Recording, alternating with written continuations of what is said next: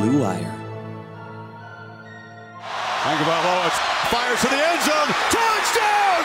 Alabama wins! Elliott dodged the eye of this national championship win. A deep throw by Lawrence. A lot of contact. Justin Ross broke free from it. He's down in the end zone. Touchdown, Clemson. Welcome into episode 173 of Press Pass. Kayla Anderson here alongside with my co-host Joshua Perry in what was one of the craziest weekends again in terms of college football that I can remember, with upsets galore. I first and foremost want to ask you how you are doing after a weekend like that, and how much fun was it? It was a fun weekend. I called the game in Columbus. I was glad I got to do that. But you look at the landscape in my conference. I mean, the Big Ten East at least is undefeated through 2 weeks. The Big Ten West, I think the only team that hasn't lost yet is Minnesota. So that's crazy. Down south, like Alabama, you good? Like, you guys need a hug? A&M, you good? They need a hug. You guys need a hug? And I think we talked about A&M before the season too, when you were doing your initial AP poll. And I love the fact that we kind of share thoughts over the weekend after games and discuss. And I appreciate you kind of, asking for input on some of the teams just to get a fair view of it. Yeah. I think that's what legit media people do. But one of the things I said to you on your initial poll is, regardless of where you slot A&M in, I think it's going to be too high. Yeah. Because I just wasn't confident that their quarterback was going to be a difference maker, regardless of the amount of talent that they have. And I also wasn't sure, as a developmental coaching staff, what Jimbo had as well. And I think that's one thing that we don't talk about enough is some of these staffs are great recruiting staffs. Some of these staffs are great developmental staffs. There are very few that are great recruiting and great developmental. So anyway, all that to say, down on the Big Ten West, SEC, they look like rest of college football right now, for being completely honest. And the Sun Belt is trying to be what the American has been for the last handful of years, is that next best conference that might be better than some of the Power 5 conferences out here. That's crazy to think about the Sun Belt, which, when I was in Alabama, I also covered Troy, which is a part of the Sun Belt. And it's so funny because when I talk about the Sun Belt, when I think about it, I don't ever think about any type of football team that would be going and beating Power 5 teams, right? You just don't really think about that being the case. And now there was, 3 of them that we were talking about. So that was really interesting to see that, especially the day and, life we're living in terms of college football, all these power conferences getting all the money. So that was kind of what made everything so crazy. I'm going to go back to talking about Texas A&M and a couple of things we spoke about before I put out my AP poll. But I did want to ask, and I had to ask, about your trip back home to Columbus. You guys did the Big Ten show there, I believe. And our former friend,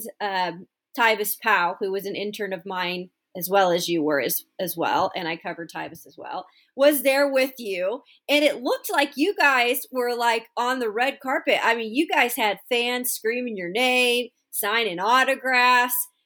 How cool was that? It's great to be back in Columbus. It's one of the things that, I miss about this next step in my career journey, is just that atmosphere and how special that place is specifically. But it was great. First off, I'm fortunate to have been able to do a show with Tyvis as he's trying to venture into this space. And how much work that he has put in for years, just trying to lay the foundation and learn different skills. But to be up there with him was great. As you mentioned, the fanfare of being on campus always stands out to me. Yeah. And I do want to point this out, but when I was done with my segment up there, I did want to spend some time, signing autographs for fans, because I can remember being a kid on campus Yep. and what that would have meant for me. And so as we celebrate the game of college football, I think one of the biggest parts of that, and something we should never lose focus on, is how we engage our young fans and how we can make a difference in their journey as fans. So that was awesome for me. I had certainly enjoyed it, but yeah, we had a hell of a time up on the set too. I mean, we're the best of friends, so we're over there screwing around. I was just trying to make sure I didn't cuss on air because I'm so comfortable around Tyvis. It was awesome. Yeah, you too. I swear. Where does time go? I swear it was like just yesterday when we're covering you guys at Ohio State. I just remember Pro Day specifically. I think that's the last time we kind of got to cover you guys before, you guys went off on your pro journeys. And it's so funny because Tyvis, he has such a sense of humor. He's such a jokester. So I can only imagine you two in the booth together. Oh man, I'm sure that was a fun time. We have a blast. I'll just put it like that. Well, I'm glad you had fun. That's really cool. I heard a lot of good feedback via Twitter from just Ohio State people. They were really excited to see you guys and hear you guys calling the game. So I wanted to go back to Texas A&M because you had spoke about, just kind of picking your brain a little before I put out my AP poll, which, by the way, if you guys don't know, it's our AP polls are due when there's obviously the Saturday regular games. They're due at like 11 a.m. the next morning. So there's not a lot of time. If you were like me that was staying up late and watching the BYU Baylor game, there's not a lot of time to sleep in and then get your poll ready. I mean, you've got to pretty much be ready to go because on weekends like this, where everything is destroyed, it takes a while to really get your poll together in terms of what, I take it pretty seriously. So I had asked Joshua if I could pick his brain and, you gave me some good feedback. And I am one of those people that actually dropped A&M from my poll. As you know, they're still in the poll. Yeah. But I did completely drop them. I think the more and more I thought about it and when I got your feedback, I just thought at this point, I just don't think that they deserve to be in the top 25, Joshua. Yeah, I mean, they ran 38 plays of offense. So whether that was your defense not being able to get the critical stop so you could get the football back, whether that was not being able to sustain drives, like it was bad. They ended up throwing for, I believe, under 100 yards, and they ran for under 100 yards. Like, yeah. Woof. But Haynes King, over 2 games, is the starting quarterback over there at A&M. 3 touchdowns, 2 interceptions. Yeah. That's miserable. That's really bad football for having, these back-to-back great recruiting classes. And then just to dig in on Jimbo, because I got, I don't know Jimbo. I'm sure that he's an okay guy. And I think he is a good coach. But just to dig in on this, because I get sick and tired of people anointing guys prematurely. Yes. You win the recruiting, the offseason with recruiting, and now all of a sudden you're going to win a championship. Yep. And Jimbo is a championship coach, but I feel like we put the cart before the horse in that scenario, certainly. Through 50 games, Kevin Sumlin at Texas A&M had a better record than Jimbo Fisher did. Jimbo Fisher on this, $100 million fully guaranteed contract. I got to get you some of the numbers. So through 50 games, first 50 games at A&M, Jimbo Fisher 35 wins, Kevin Sumlin 36 wins. Ranked wins, Jimbo Fisher 7, Kevin Sumlin 9. Ranked road wins, Jimbo Fisher 0, Kevin Sumlin 5. And losses to group of 5 schools, Jimbo Fisher 1, Kevin Sumlin 0. So, that's really interesting. Yeah. And that's what you compare it off of, right? And I know things change, but when you hire somebody and you pay them the way that you've paid Jimbo Fisher, the thought process is that you are going to be head and shoulders above what the predecessor had done. The thought process is that you pay somebody like that because their value to your university is that much higher than what you could have gotten an average coach for. Exactly. So I'd be very curious to see how long of a leash this guy really has down there in College Station, because they're paying him a ton of money. I think the contract's fully guaranteed. Like, back yourself into a corner. Yeah, well, that's what these universities they keep doing, because, like you said, sometimes these big names, it's like they expect them to just come in and make everything better, and that's not necessarily, the way that it works. And I know that Jimbo Fisher, after this loss, he's been talking about, something that he's going to evaluate is relinquishing play calling duties. And it'll be interesting. He needs a better quarterback. I'm not exactly sure that with that quarterback, it matters who the hell is calling plays. Yeah. No, you're exactly right. So, I mean, that is really something to keep an eye on. We weren't necessarily at the start of the season saying that we would be keeping an eye on Jimbo Fisher maybe losing his job, but my goodness, I don't put anything past a school like Texas A&M. I know that money's involved. I don't think they're going to fire him anytime soon, but there could be some repercussions if he can't start putting wins together at this point. So it'll be interesting to see that. Speaking of coaches, Joshua, can I tell you something real quick? Yeah, go for it before I move on to Scott Frost. Jimbo Fisher's buyout will not drop below $50 million until 2027. See, I can't understand how anybody would think that is a good idea, no matter how confident you think you are in hiring any type of coach. Yeah, these ADs got to stop doing stuff like that. These ADs are idiots. They are, and it's funny because we're going to sit here and talk about Scott Frost at some point, and how they paid him $15 million instead of waiting 3 weeks to pay him $7.5 or whatever the case is. But when you see Jimbo's freaking buyouts at like $95 million right now, and it won't drop below 50 until 27, like, come on. Yeah. Oh my God. Nebraska looks like geniuses right now. See, right? I agree, which they're not, but Yeah, exactly. I think I saw there's this funny parody thing going on around on YouTube after this weekend. I don't know who did it, but it's pretty much like all the teams that lost, right?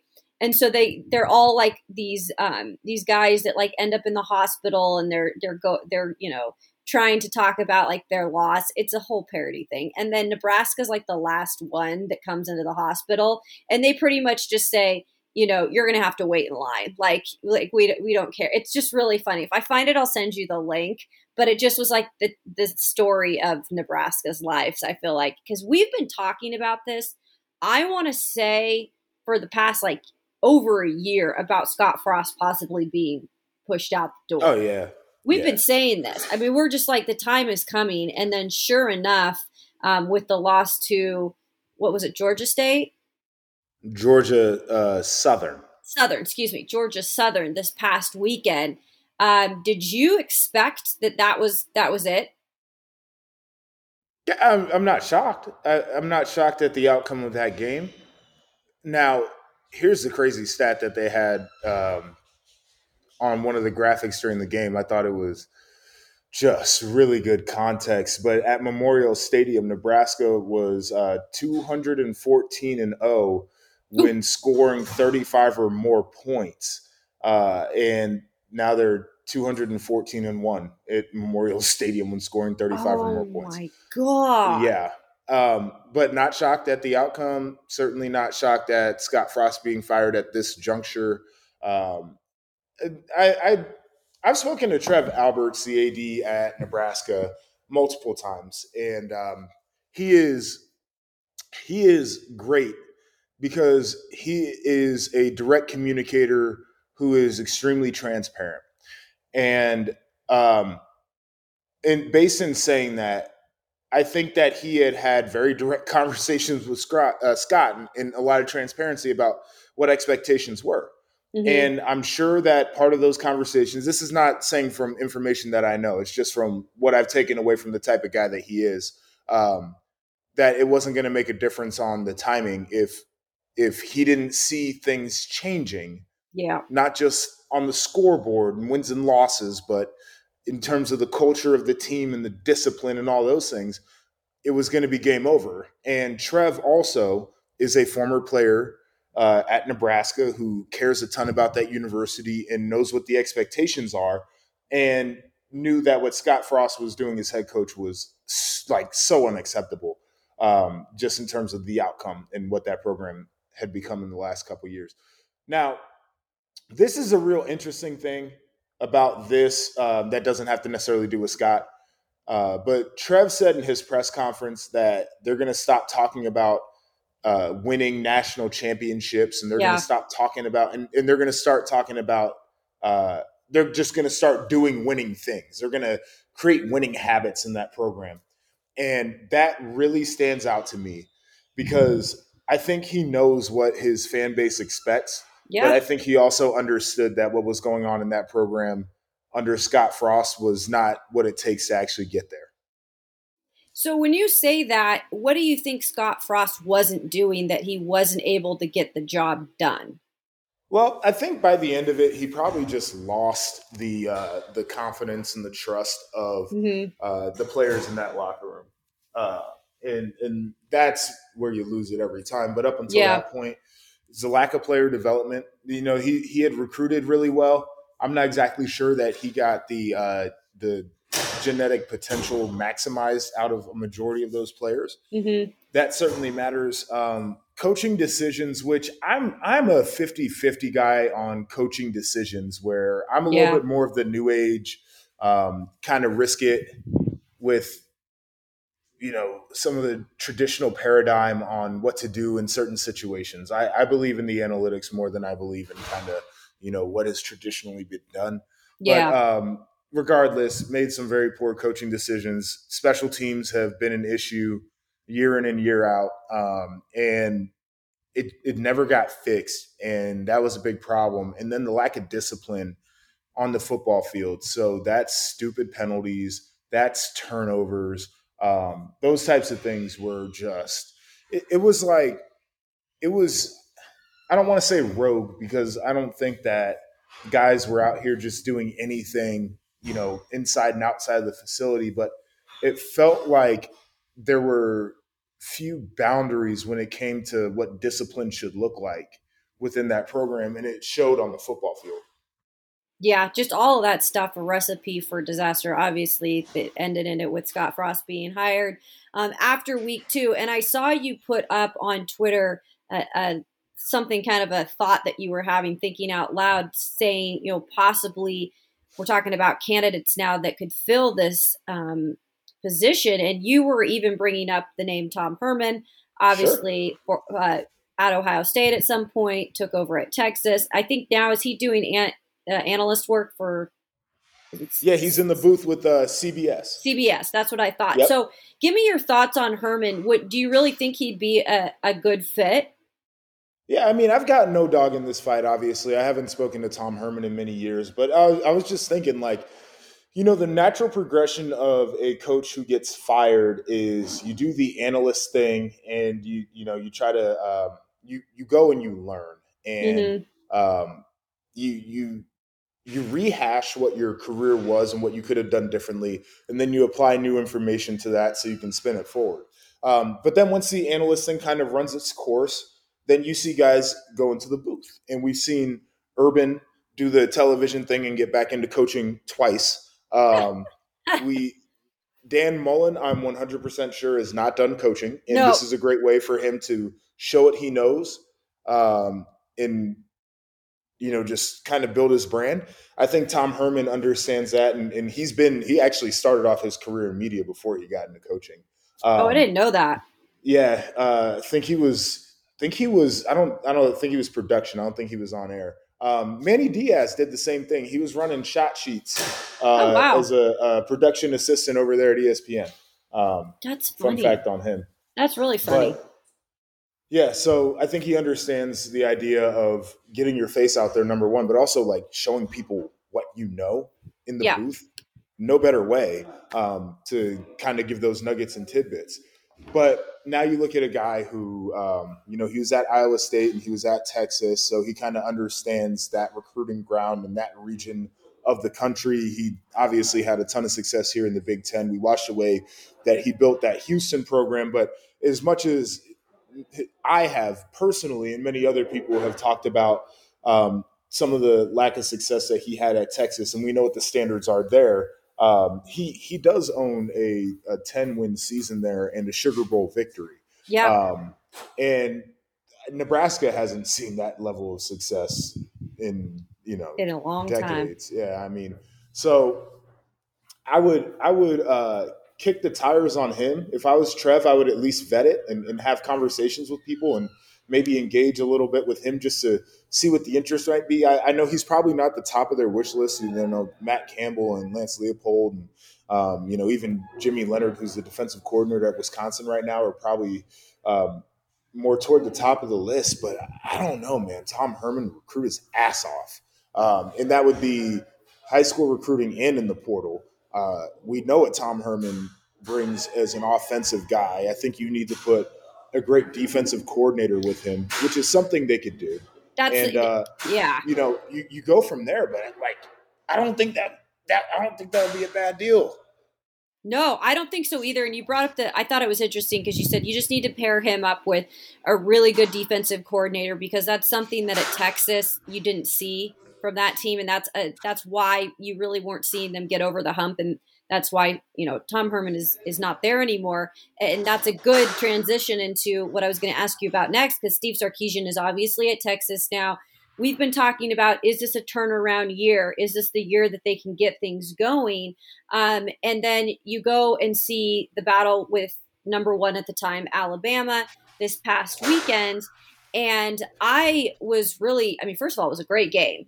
It was just freaking crazy. Yeah, I was pissed the game was on when I was doing my game. Yeah, when you're broadcasting. So did you have a chance to go back and look at anything? Because there was so much that went on in terms of both sides, Alabama and Texas. Texas lost its quarterback. And I know. The hard part about a game like that, too, is watching the coaches copy, you learn a lot about the different scheme and you can kind of see other things. But in terms of game flow, this one I feel like does more justice watching it first on TV.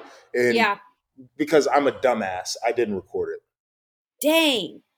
Yeah. I know. I feel like this is a game you would really enjoy analyzing too, because of just all that happened within it. There were so many different types of things. And I was going to start with the quarterback, because I really feel like if Quinn Ewers was able to stay in that game, Joshua, I don't think Alabama would have won that game. Yeah, that's what it was sounding like. They said Quinn Ewers was as advertised, which was one of the questions I had. And this is not a knock on just Quinn Ewers. This is a knock on anybody who has had the charmed life that he's had in terms of football to this point. Best recruit ever ranked, and you leave high school early and people are sending you money, and then you're not going to play right away at Ohio State, so you dip. And I'm like, okay, he's going to face resistance against this Alabama team. Dude hasn't had resistance in a long time. How is this going to work? And everybody said he answered the bell, and I saw some clips on Twitter, and dude looks as advertised. Yeah. Well, unfortunately for Texas, he's out 4 to 6 weeks. With that injury, and so Hudson Card, he was okay. He wasn't awful. I will. No, those guys were competing in training camp too. That's what I was going to say. That was definitely an ongoing competition that Ewers obviously eventually won out. But I did hear that it was a pretty legit. Sometimes they say there's competition with the two quarterbacks, but I think this was actually a legit competition. So I'd be interested to see, with Texas moving forward with Hudson, what goes on now in terms of, who they're playing until they get Ewers back. But on the other side of the ball, I think I'm more interested about Alabama and what we expect out of them, because we know SEC slate is not going to be easy. You've got teams like Kentucky, Arkansas, Tennessee that are now really stepping up their game, Joshua. Teams that we didn't talk a ton about before of being teams that could possibly, beat an Alabama in the last few years. Yeah, I think we were talking about, your proximity, but we were talking about Tennessee just slowly kind of creeping up. Creeping, getting things figured out. I don't want to hop on the bandwagon. I know Tennessee fans are like so ready for this to happen. Oh yeah, but like, yeah. That's a team that I feel like has kind of built into this. Not saying they're going to have that elite level of success, but you got to be satisfied with the early returns. I think we both like Arkansas from a standpoint of Sam Pittman is a guy who can get it done that people didn't necessarily expect to be this good of a head coach. Like, let's be completely honest about the situation. And then Ole Miss, man. Like, for me, it's hard not to say that Lane Kiffin isn't one of the best college football coaches in the game right now. Yeah. And I don't think he's even getting it. I mean, I know people talk about Lane, but I don't know if they talk about him as being like that good of a coach. I think they just talk about all the antics, you know, just because it's Lane. That's what it is. Like the personality, I think, puts a muzzle on a lot of people to not want to say that he's a good coach when he's a phenomenal coach. Like he does a ton of things right. I love the way he recruits. Seems like his players love him. Like that's an engaging guy. We've been talking about it for years. I want to meet Lane Kiffin. Me that's too. One of those guys that, like, I want to sit in coaches meetings with and like just, you know, talk ball and shoot the shit. Yeah, no, I mean, it was funny because the last time I remember that I ever got to ever even ask a question to Lane Kiffin, I think I told you about this, it was when you guys played Alabama in the Sugar Bowl for the semifinals? Yep. And for the first time, Lane Kiffin was available to the media under Nick Saban. He was not available to the media that entire season under Nick Saban until that very point. I thought, first of all, that was the funniest thing I've ever heard. That's how much of a leash Saban had on his assistants. But to this day, Lane has said that's been the best thing that's ever happened to him, is going to Alabama. Yeah, I mean, that's Butch Jones said it last week about his career. Oh God, I mean, Butch Jones!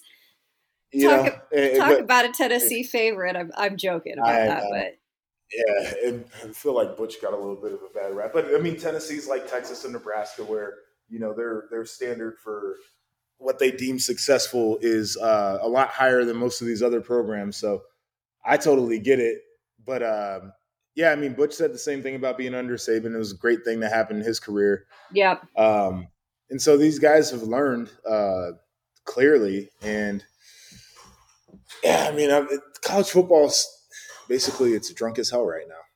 It is. And I'm sure that there'll be more shots taken this weekend. And really quickly, speaking of this weekend, any games you're looking forward to? I'm actually looking forward to the Penn State Auburn game. I don't really know what Auburn is this year. I haven't quite figured that out. But I feel like, you know, Penn State, this is a little bit of a better measuring stick to see like what they're all about this year. Because I had them in my preseason top 25 poll. And then obviously I voted them back in this week. And that's where they are. Yeah, I think Penn State, to me, I'm still not sold on what their offense is going to be at its highest end. Yeah. I thought that they showed a lot of grit in their first game against Purdue. Mm-hmm. You know, that last drive that they had was absolutely phenomenal. I also think Purdue laid the game up on a freaking platter for them, not running the ball at the end. And then who they played this past week, Ohio, like you're supposed to dominate that game. I'm not exactly sure how much I'm going to learn about them from playing Auburn either, because of the same thing you said. I don't know if Auburn is a good football team. They had issues in the offseason. So, it'll be interesting. Nebraska bouncing back against Oklahoma, like that'll be a fun game. It's a rivalry. Nebraska now should be re-energized. Is Oklahoma? I mean, a lot of people are, Brent Venables is the next anointed great head coach. Like, I don't know if I'm totally there yet. I got to see a little more body of work. This slate's really not speaking to me. So here's the two games I'll bring up to you. First of all, I am a little interested in the Michigan State-Washington game. There's some, voters that have been talking about Washington, even some that I've seen putting them in the top 25. You can believe me, I'm not buying shit right now because I'm from Washington State. But I think it could be an interesting game. And then also the Miami-Texas A&M game. Yeah, I think Miami ought to beat the piss out of A&M because I think Miami's just going to be a tough football team. Yeah. Like their quarterback. I like their head coach a lot. So I'm kind of buying that hype a little bit with what they can be. Yeah, the Michigan State to me is another one of those where it's like I like what Mel has done, but I'm just so in wait and see mode with little these guys. skeptical. Yeah. Yeah, I feel like, they can still run the ball, but it's not what they did with Kenneth Walker running the ball. Yeah. Their quarterback is average. He's smart, but he's limited athletically. Their defense, they got a freaking guy named Jacoby Windman, and he was a portal guy, I believe. And this dude is leading the country in sacks, TFLs, and forced fumbles already. Gosh. He is a freaking lunatic out there. But I'm not sure that their secondary is actually better than it was a year ago. Yeah. So there's still some questions on that squad. Yeah, that's why I'm interested to see that game, right? Because it's just like, yeah, Washington, I'll give them credit. Like they've had, success, in the past. They've got a new coach, and we'll see if they're headed in the right direction. Obviously, I can't go without ending this podcast by saying go Cougs, because what a win for my Washington State Cougars going to Madison and winning that game. And Joshua, I wasn't convinced that Wisconsin was this great team this year. I'm not going to say that, but I think any team like Washington State that has a brand new head coach, they lost their quarterback Jayden de Laura that transferred to Arizona this past year. So they've got a kid that was playing in the FCS level, playing in front of 7,000 people. He's never played in front of more than 7,000 people. His first college game was obviously in Pullman, but we only seat about 30,000 in that stadium. And then you go and make the jump to your second game, your first road game, in front of 80,000 people in Madison. And you know what that stadium's like. How impressed were you by that win? Yeah, I mean, it's a big win. Like you said, for all the reasons, going into Madison is not easy. Wisconsin, whether they're going to be a good team or a bad team, they're going to be a tough freaking football team. Yeah. And I think that matters as well. And defensively, Wisconsin is bad on offense. I think defensively they're still a solid football team. So, to be able to go up against that and face the resistance really works. And I loved what Washington State did on defense, too, against I did too. Wisconsin. Wisconsin was able to get yards. They just couldn't sustain it because they don't have guys who can break the game open. They got aggressive. They played a ton of man. They said, if you can throw it over the top consistently, then you can win this game, but we're not going to let you beat us on the ground, and we're going to challenge every throw by playing tough, tight coverage. And I thought it was great. Yeah, and if it's anything for Washington State, I think that you take from that is, you take that it's a win. But I like that you mentioned you got to win against a tough team, which in my opinion only makes your team tougher. And to have that early on in the season and to build off of that, I think that's really beneficial for Washington State moving forward in their slate of games in the Pac-12. They've got Colorado State this weekend, which, they need to get that win. But then they've got a matchup brewing here with Oregon in week 4 that I think could be really, really good. If they continue to kind of, move towards the upward trajectory and, kind of beat down Colorado State this weekend, that could be a really good matchup in week 4. Yes, it could be. I mean, this thing starts to set up a little bit. And if you can pull that win off, that sets the tone for the rest of the year as well. I think Coug fans are already kind of asking College Game Day if that's the case, when you can get them in week 4 and they're both kind of moving in the right direction, to bring College Game Day back to Pullman, because the first time that it debuted a couple years ago, it was the most phenomenal thing. If you ever got to see College Game Day in Pullman, it was probably one of the best ones that has been out there, just because that place is freaking special and it had never come there before. So it might be a cool thing if they can bring College Game Day back to the Palouse. So I'd be looking forward to that for sure. Hey, man, I might have to go catch a flight to that game. Well, I'm not joking. I might have to make it happen. Playing a little hooky I'm okay with that. I got 80 hours of sick day. So there we go. Yeah, take your time. Yeah. Right? Let's go. All right. Well, we appreciate it, Joshua. Where can all the fans go to follow you? You've been really active on Twitter, too. Like I said, he's been putting his thoughts out there. Where can they go to follow you? Yeah, football season. I gotta get the engagement ramp it up. On the old tweeter. I'm trying to get the engagement up on my Instagram, too. That's hard, man. That's hard. I know. And Instagram's algorithm, they will throttle your shit. Like, they will hide your stuff. I know. 21,000 followers on here, and they're all real followers. And I used to get, 2,500, 1,800 likes on a photo. Sure.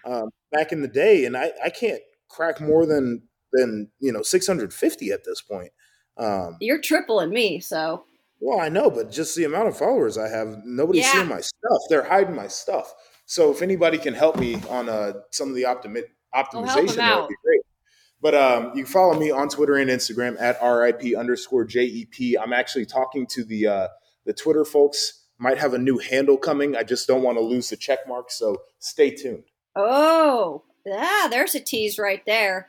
Well, you can go follow me on my pathetic Instagram post because I'm not a girl that posts myself in bikinis and crop tops. Sorry, that's just not my thing. So don't follow me if you want that kind of content.